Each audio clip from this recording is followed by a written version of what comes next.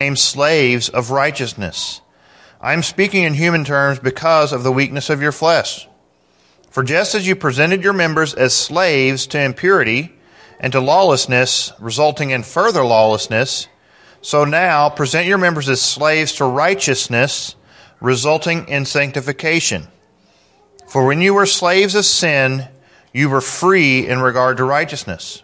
Therefore, what benefit were you then deriving from the things of which you are now ashamed? For the outcome of those things is death. But now, having been freed from sin and enslaved to God, you derive your benefit, resulting in sanctification, and the outcome, eternal life. For the wages of sin is death, but the free gift of God is eternal life in Christ Jesus our Lord.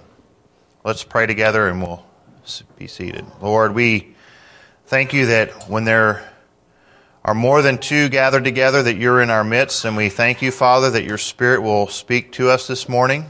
We pray, Lord, you would open the hearts of your people, that they would be soil ready to receive fertilizing and water and maybe some even seed, Lord. And we just pray that this morning you would open my mouth, that I would speak your word, that I would be as a sower, cultivating the ground, Lord, that you have already started to do a work in by your Spirit. Lord, we need you. We have nothing without you, and we pray, Lord, that your grace would be evident this morning as your word goes forth. Lord, to your glory and your honor, Lord, call us to holiness, we pray, in Jesus' name. Amen. Okay, you can be seated. Well, we're at Romans 6, second half again this morning, and I feel like it's one of those passages where you wish you had time to preach Romans chapter 6 by its just in one sitting, because it's so tied together. So we don't really need a new illustration this morning, because the illustration that I used last week applies this week. And the reason we see that is because in verse 12, Paul says, therefore. So in light of the fact that we have been set free from sin, that we have died to sin, and we are raised again to life in Christ, that we are being united to Christ, then we should not, verse 12, do not let sin reign in your mortal bodies, so that you obey its lusts. This is really important that we see this. He is commanding. This is, if you understand the English language and remember this from English 101, which I didn't, I had to relearn this when I learned a different language, but it's an imperative. When I tell my kids, do not run into the street, is that a suggestion? No, it's a command. If you don't, there will be consequences. And that's what Paul is doing here. This is the first time in this book that we really see a direct command to the people at Rome. And so he's saying, do not. Just, that would have stood out to them because they haven't seen that yet. So this is the first true command to them. Do not let sin reign in your mortal bodies. What's the implication of this? They don't have to let sin reign in their mortal bodies. There's some way in which they have victory over sin. And this, for us, this applies to us as well. Sin should not have to reign in our mortal bodies. And if we are not overcoming that, there's a problem with us. And so today's message is titled, Who's Your Master? Who's your master? And the main point is, sin doesn't have to be your master.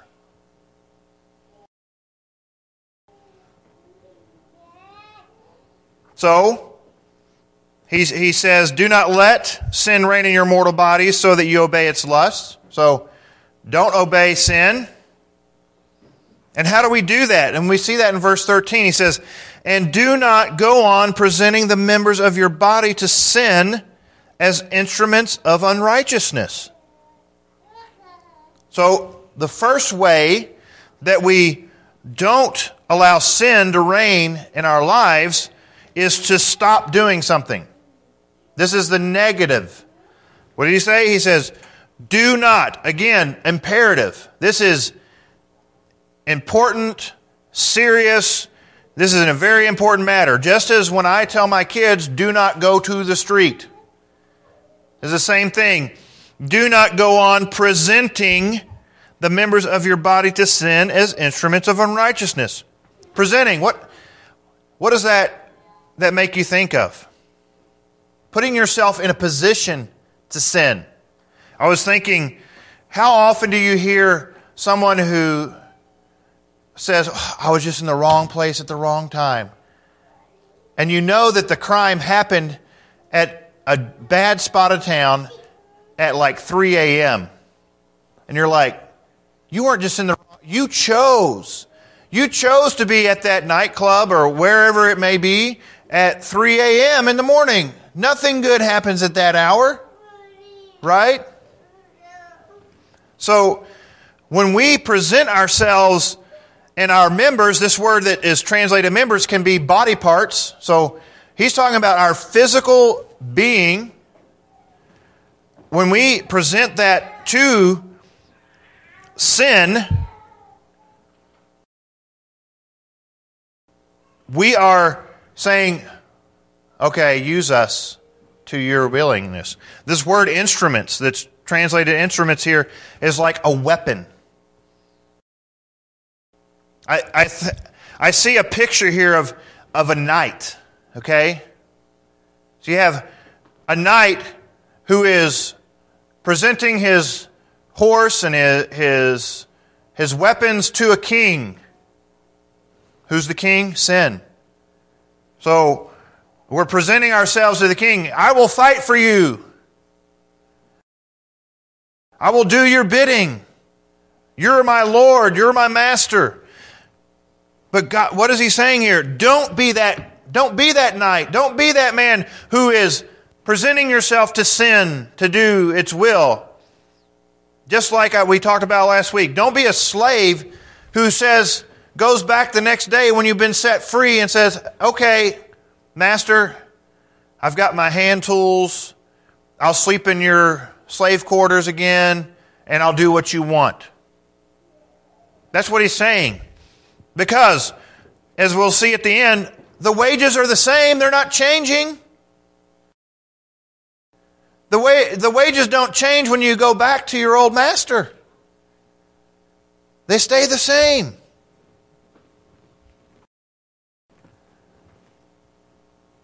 But, here's the positive.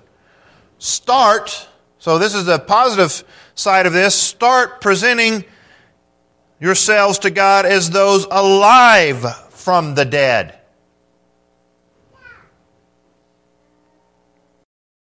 So we have this comparison, this contrast between what we should not do, and here is what we should do. We should be presenting ourselves to God as those alive from the dead. We've been raised up with Christ, so we're alive. Why would we go back into death and sin? And in light of the prayer request we had this morning, it's all the more stark. Because we see, what does the devil come to do? Steal, kill, destroy. He doesn't care how he gets there. As long as he destroys your life, and when we present ourselves to sin and our body as instruments of sin, we are doing his bidding. We are saying, you are my master. So who is your master?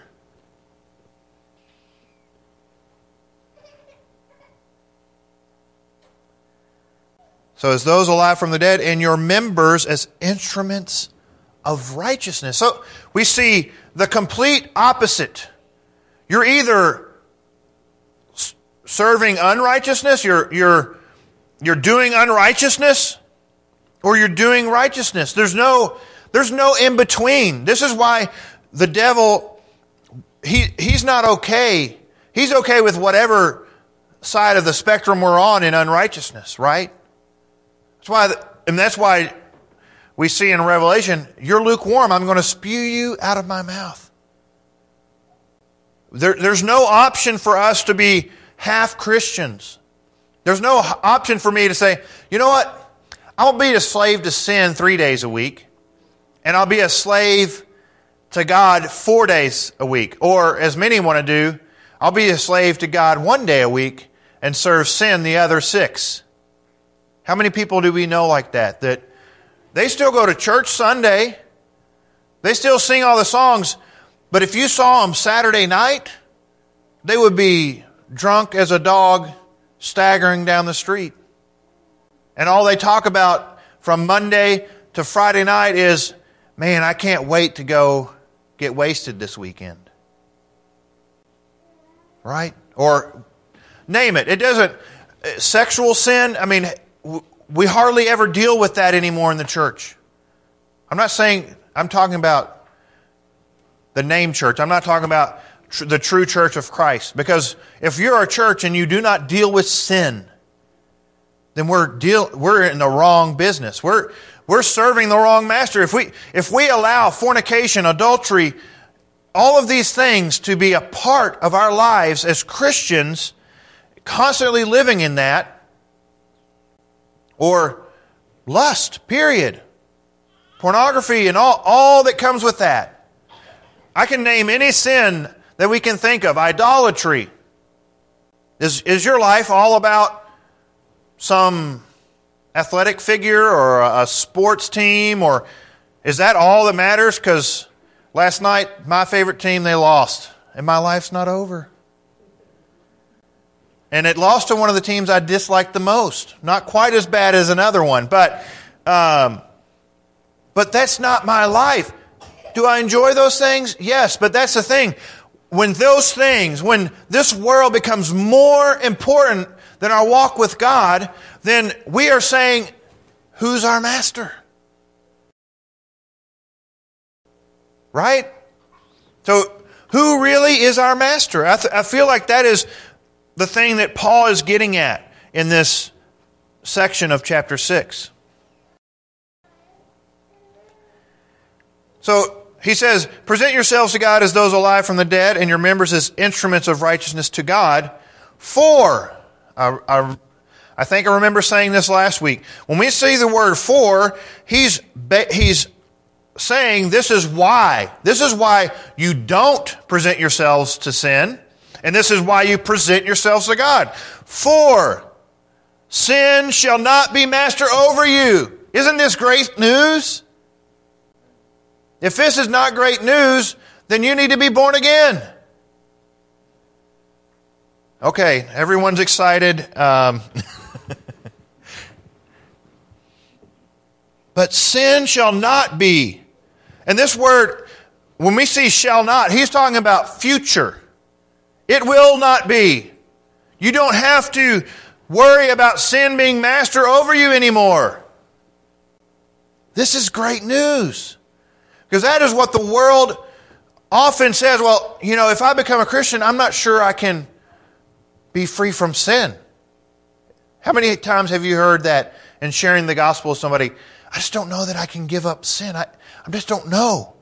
Yes, if God does the work, you will not want to do sin. That doesn't mean that we don't fall into sin, but you won't live under its dominion. It will no longer be your ruler. That evil king. That's what he said here. Don't let sin reign. Again, that word is the same word we use for a king. So who's your master? Why? So first he says, for sin shall not be master over you. That's the reason why we can not present ourselves to sin and why we present ourselves to God. And the reason that we don't have sin as our master anymore is, for you are not under law but under grace. The second half of chapter 14. We're no longer under the law, under its weight and all that, but we're under grace. We've experienced His grace. So this is to a Christian. He's not writing right now to unbelievers, right? Because they're still under the law. It's not until God is moved by His grace in our life to open our eyes to the truth and set us free that we can say this. So, now you're like, well, I'm not under the law, I'm under grace. I can just do whatever I want. Right? It comes back to the question that Paul answered in chapter 2. So, Paul says that. What then? Verse 15. Shall we sin because we are not under law but under grace? He has the same response. Of course not. May it never be. May it never be. May it never happen. Not ever. That's really if you want a translation there. Not ever. And then Paul asks a rhetorical question to make a point here. He obviously knows the answer. And he says, do you not know? Have you not heard? Come on. What's wrong with you? Have you forgotten that when you present yourselves to someone as slaves for obedience, you are the slaves of the one whom you obey? They're saying, why would you go back and sin, saying, well, I'm under grace?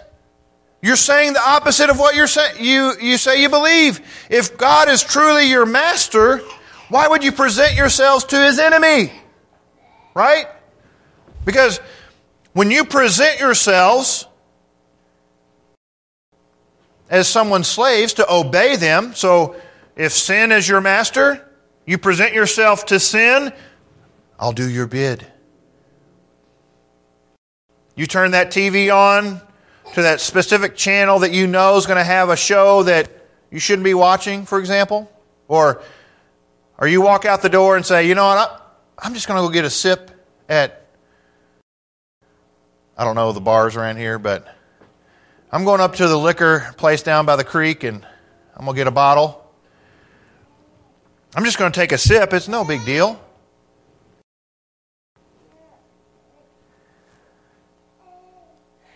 But what are you obeying then? Is it flesh or is it God? God has set you free and you're going back to it. You're saying, you know what? I don't trust this new master. I think this new master has it out for me. Are we like the Israelites? They come out of Egypt.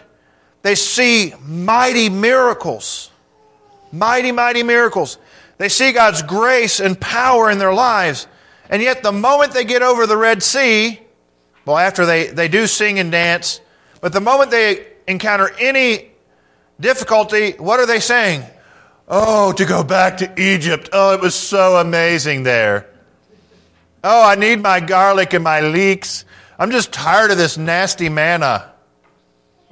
Keith Green had a song about manna. It's a pretty funny song, but it just makes that the point. Could you imagine eating manna for 40 years? But that's the thing. God was providing. How often do we do the same thing? We say, "Oh, I love the Lord," but we seek other ways to get what we want. We're not content in what He has provided. So we present ourselves to someone else as a slave. We'll get more into what I'm actually saying later on in Romans. But oftentimes, we go to the car dealer and say, you know what? I want that brand new $40,000 car. I make $4,000 a year, but, I got to have that car. Or whatever it may be. How are we presenting ourselves to sin to be its slaves?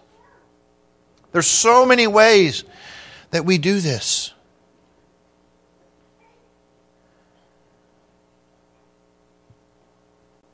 I think often of indentured servants.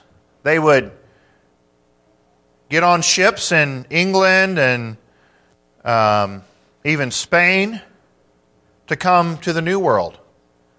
And what would they have to do? They would have to work their way across. They would be working on the ship on their way across, and then they would be sold to someone until they worked off their value, the value of their trip. And so they were like slaves until the day that they paid. And sometimes these indentured servants pretty much lived their lives as slaves because they wanted to be in the Americas. They wanted a new start, and they believed some of these men were honest, and they let them go. But some were wicked men, and they had no intention of letting these men and women free. And that's the difference, because we're going to see a contrast. Oh, we were slaves to sin, but now we're slaves to righteousness. And people say, well, why would I trade slavery to one to another? Because one master actually cares for you. One master doesn't seek to destroy you and kill you. One master gave his life to purchase you, to purchase your freedom. So, we are slaves to the one whom we obey, either of sin, verse 16, resulting in death, or obedience, resulting in righteousness. Why wouldn't you want to serve God? You know where sin's leading. Death.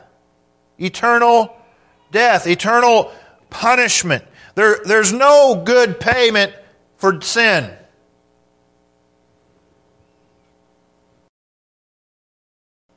There's a short-term pleasure with most sin, but it doesn't last.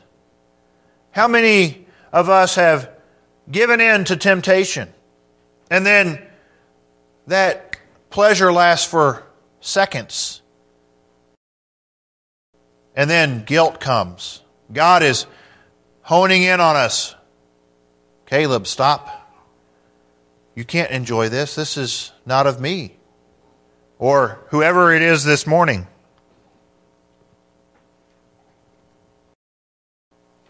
The fleeting pleasures of sin are so short. The promises that they give, it's going to be the greatest thing ever, right?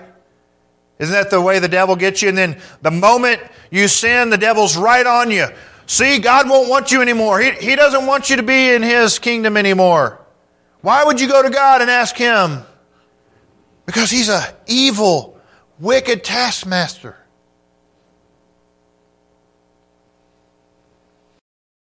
Why would you want to serve Him again? Why would you want Him to be your master?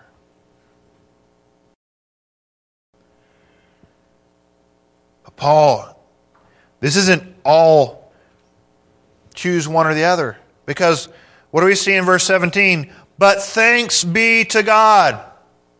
What great way to say it. Thanks be to God that though you were slaves of sin. What is this? Past tense. You used to be slaves of sin, but God did something. God changed your heart. Why? Because He says, you became obedient from the heart. What does the Bible say about the heart? It's desperately wicked. That's why He's saying, but thanks be to God, because it's only by God's grace and His work in our lives that our hearts can obey and want to obey. Just as Ezekiel 36 says, I will put a new spirit within you, a new heart, so that you will follow me. Unless God does that, we will never obey God. That's why Paul is thanking God. But God, thank you We were slaves of sin, but we became obedient from the heart to that form of teaching to which we were committed. This word committed is entrusted. So it's not saying that we personally were committed to it, but that word was committed to us. That we were entrusted with the truth of God's word. And that when we became obedient from the heart, the work of the Holy Spirit, in that is what transformed us. That's what faith is. It's obedience from the heart. It's not that we're obeying just to obey. That's not enough. That is empty religion. That's what the law had created. They were just doing what they were supposed to do, and even then, they were constantly doing it wrong. But when we obey from the heart, that's what God wants. What did it say about King David? Was King David a perfect man? No. He committed adultery with his best friend's wife. Well, they were good enough friends that he and Uriah fought together a lot. He was one of David's mighty men. So they were pretty good friends. I mean, to be that close to the palace, he must have been pretty good friends. And then, not only that, he killed his best friend by sending him in the heat of the battle because he knew he wouldn't quit. What a righteous man was Uriah. And then he tried to cover everything up. But God got hold of him. And I would be willing to say that whole time, David was tormented by guilt. Why? Because his heart was towards God. And though he had fallen deep into sin, God had a different plan. And what did it say? David was a man after God's own heart. And that's the problem. Oftentimes, we start with obedience and we try to bring our heart along. And God says it has to start with the heart. If our heart is still serving another master, then we'll keep obeying them. But if our heart is sold out and been given to the Lord, then we'll serve willingly. It's no longer I have to love my wife. Right? Or, I have to love my children. I have to love my enemy. I'm not doing that. That's too hard. Yes, obedience is not easy. But when it's from the heart, it's done willingly and with joy. And that's what people ask. Why do you have hope? What's the hope that you have within you? Because you're doing things that they would never do willingly and happily.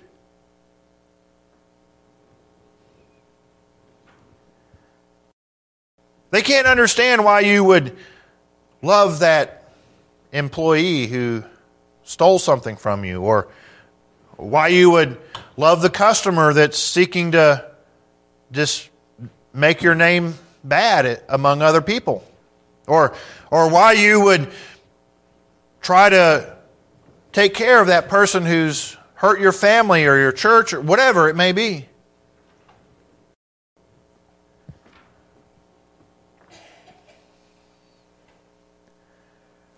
So we become obedient from the heart to the form of teaching. And I would say this is the gospel. And this is something so important. Our obedience has to be to something. We are going to obey someone. You don't just obey nothing. We will have a master.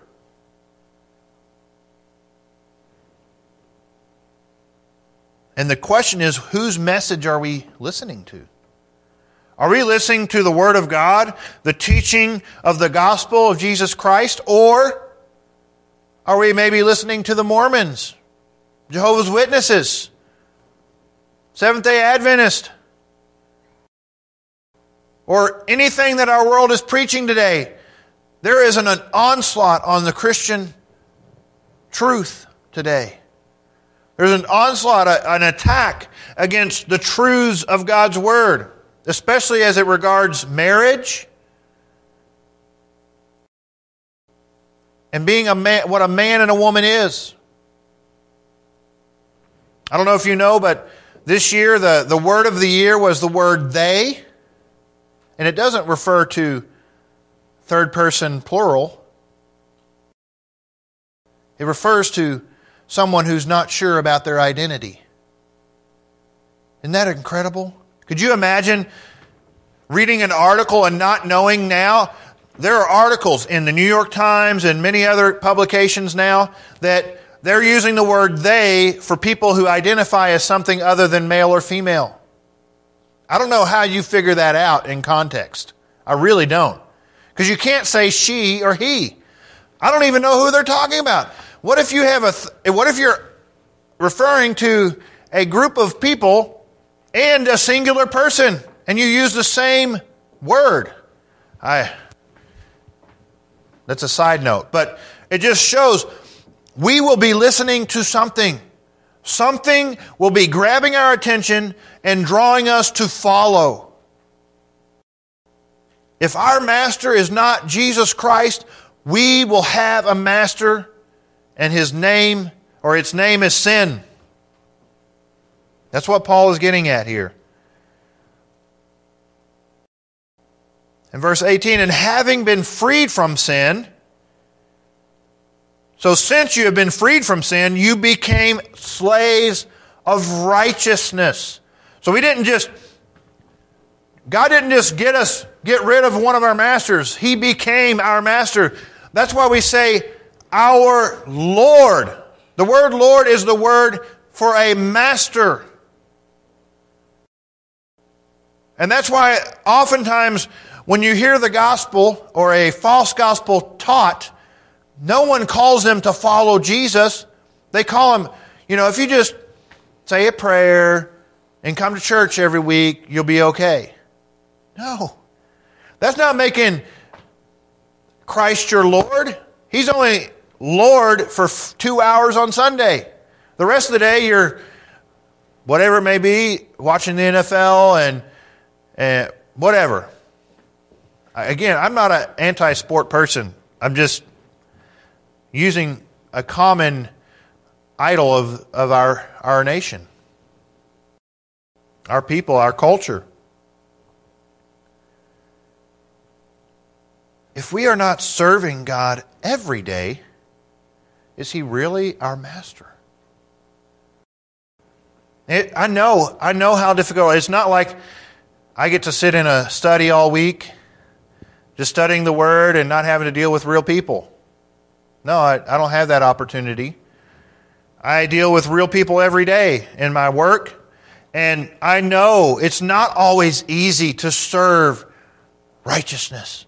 It's not always easy to be a slave to God, because I wanted to tell off one of my customers.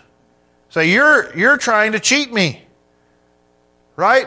All the guys here and some other here have experienced that desire to tell them off. But what happened? There was a check. That's not how I want you to do that. You're like, oh, Lord, just this once. Just let me But that's what the devil wants. He wants us to give in to the old man. He wants us to go back and act like we haven't been freed from sin. To let sin back in. Sin just wants a little door. Sin typically retakes control of our lives one small bit at a time. There's a song called Slow Fade, and it is so true. How many of us have seen someone we grew up with or who seem to be on fire for the Lord, and they're not following the Lord anymore?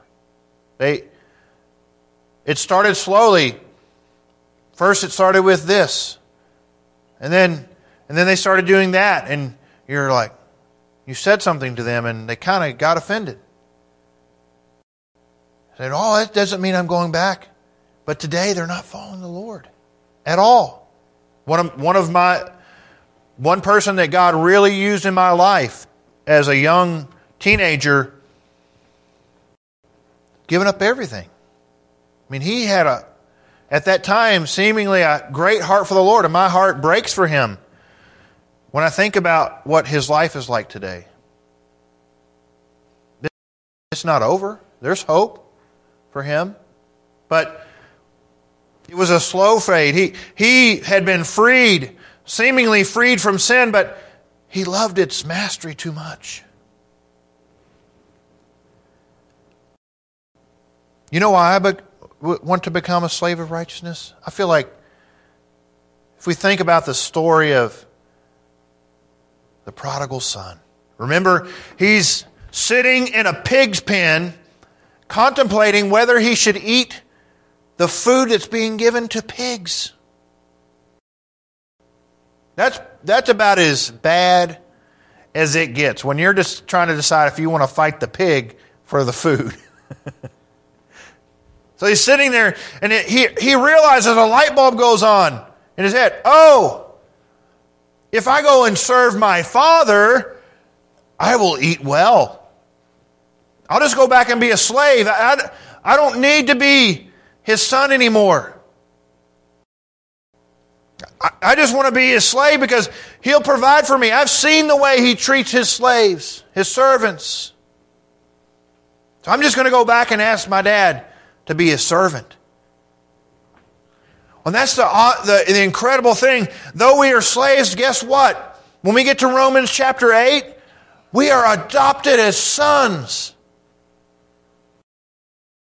And you hear about this sometimes in history, not often, where a slave owner would adopt a slave. That didn't happen very often. Very rare. I couldn't even find an example, but I've heard stories. Yet, when we become slaves of righteousness, our desire changes. Our heart, it's a heart change.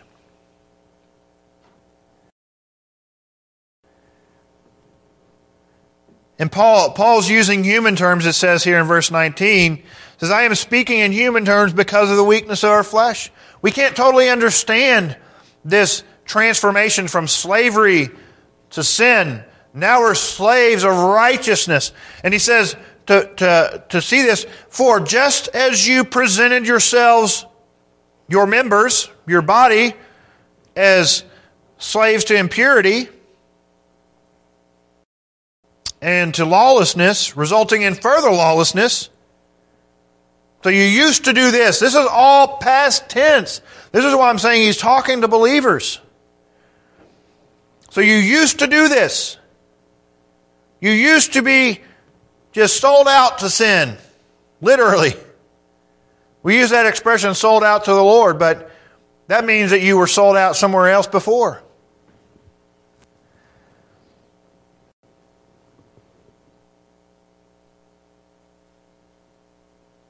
So we used to present our members to impurity, to lawlessness. Was that like a life where law is no value to you? Some of us can especially relate to this. Growing up, I rebelled against my parents. Thankfully, God got a hold of me early because it would have been bad. I know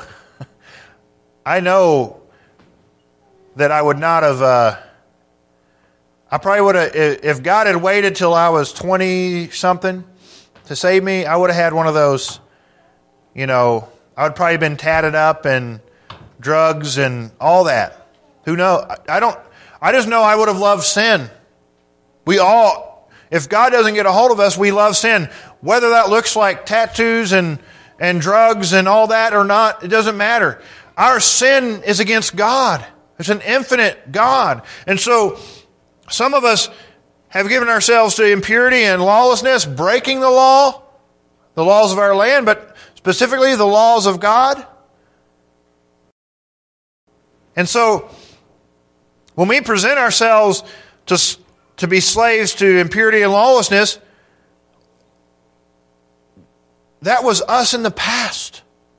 That's who we were. But now, so you used to do that, but now, or so now, present your members as slaves to righteousness. So, when we presented ourselves as slaves to impurity and lawlessness, what was the result? More lawlessness. Don't we see that in the world? When people start to live in sin, it doesn't stop with there, right? It multiplies and their desire for sin increases. But here's the difference. When we present our members as slaves to righteousness, it results in holiness, sanctification. What a blessing that we are definitively, or when we are born again, Christ purchased our sanctification. But the outward transformation that comes, that part of sanctification, that outward holiness, is a result of presenting ourselves to God by His Holy Spirit. We can't ignore this.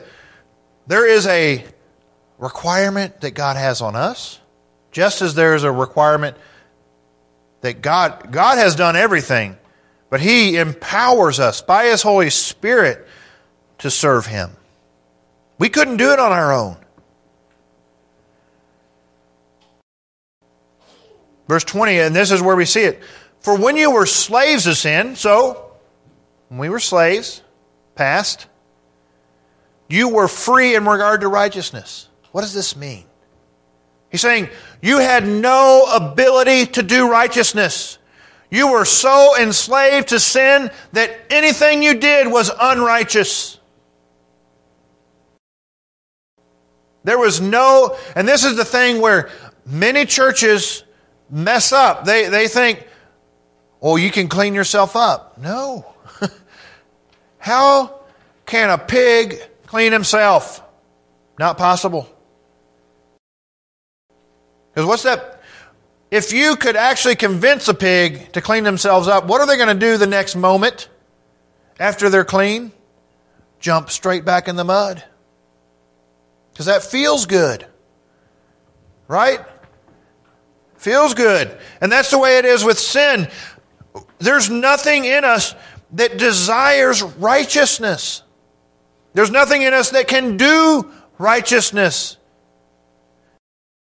It must be given us by Christ. It's only in Christ that we can be made righteous.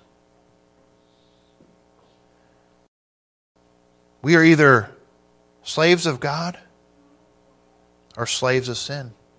Slaves of righteousness or slaves of sin. So who is our master?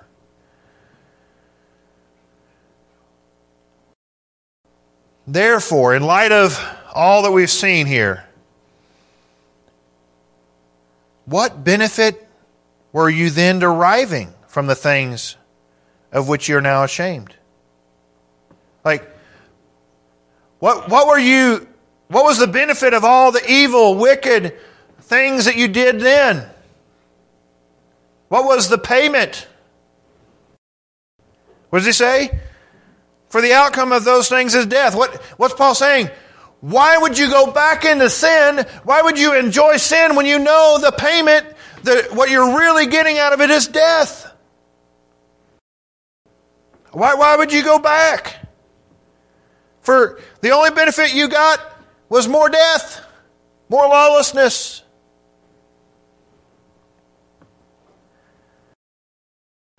But now, we see, first we have death on one side. That's the outcome, that's the payment for our sin and slavery to sin.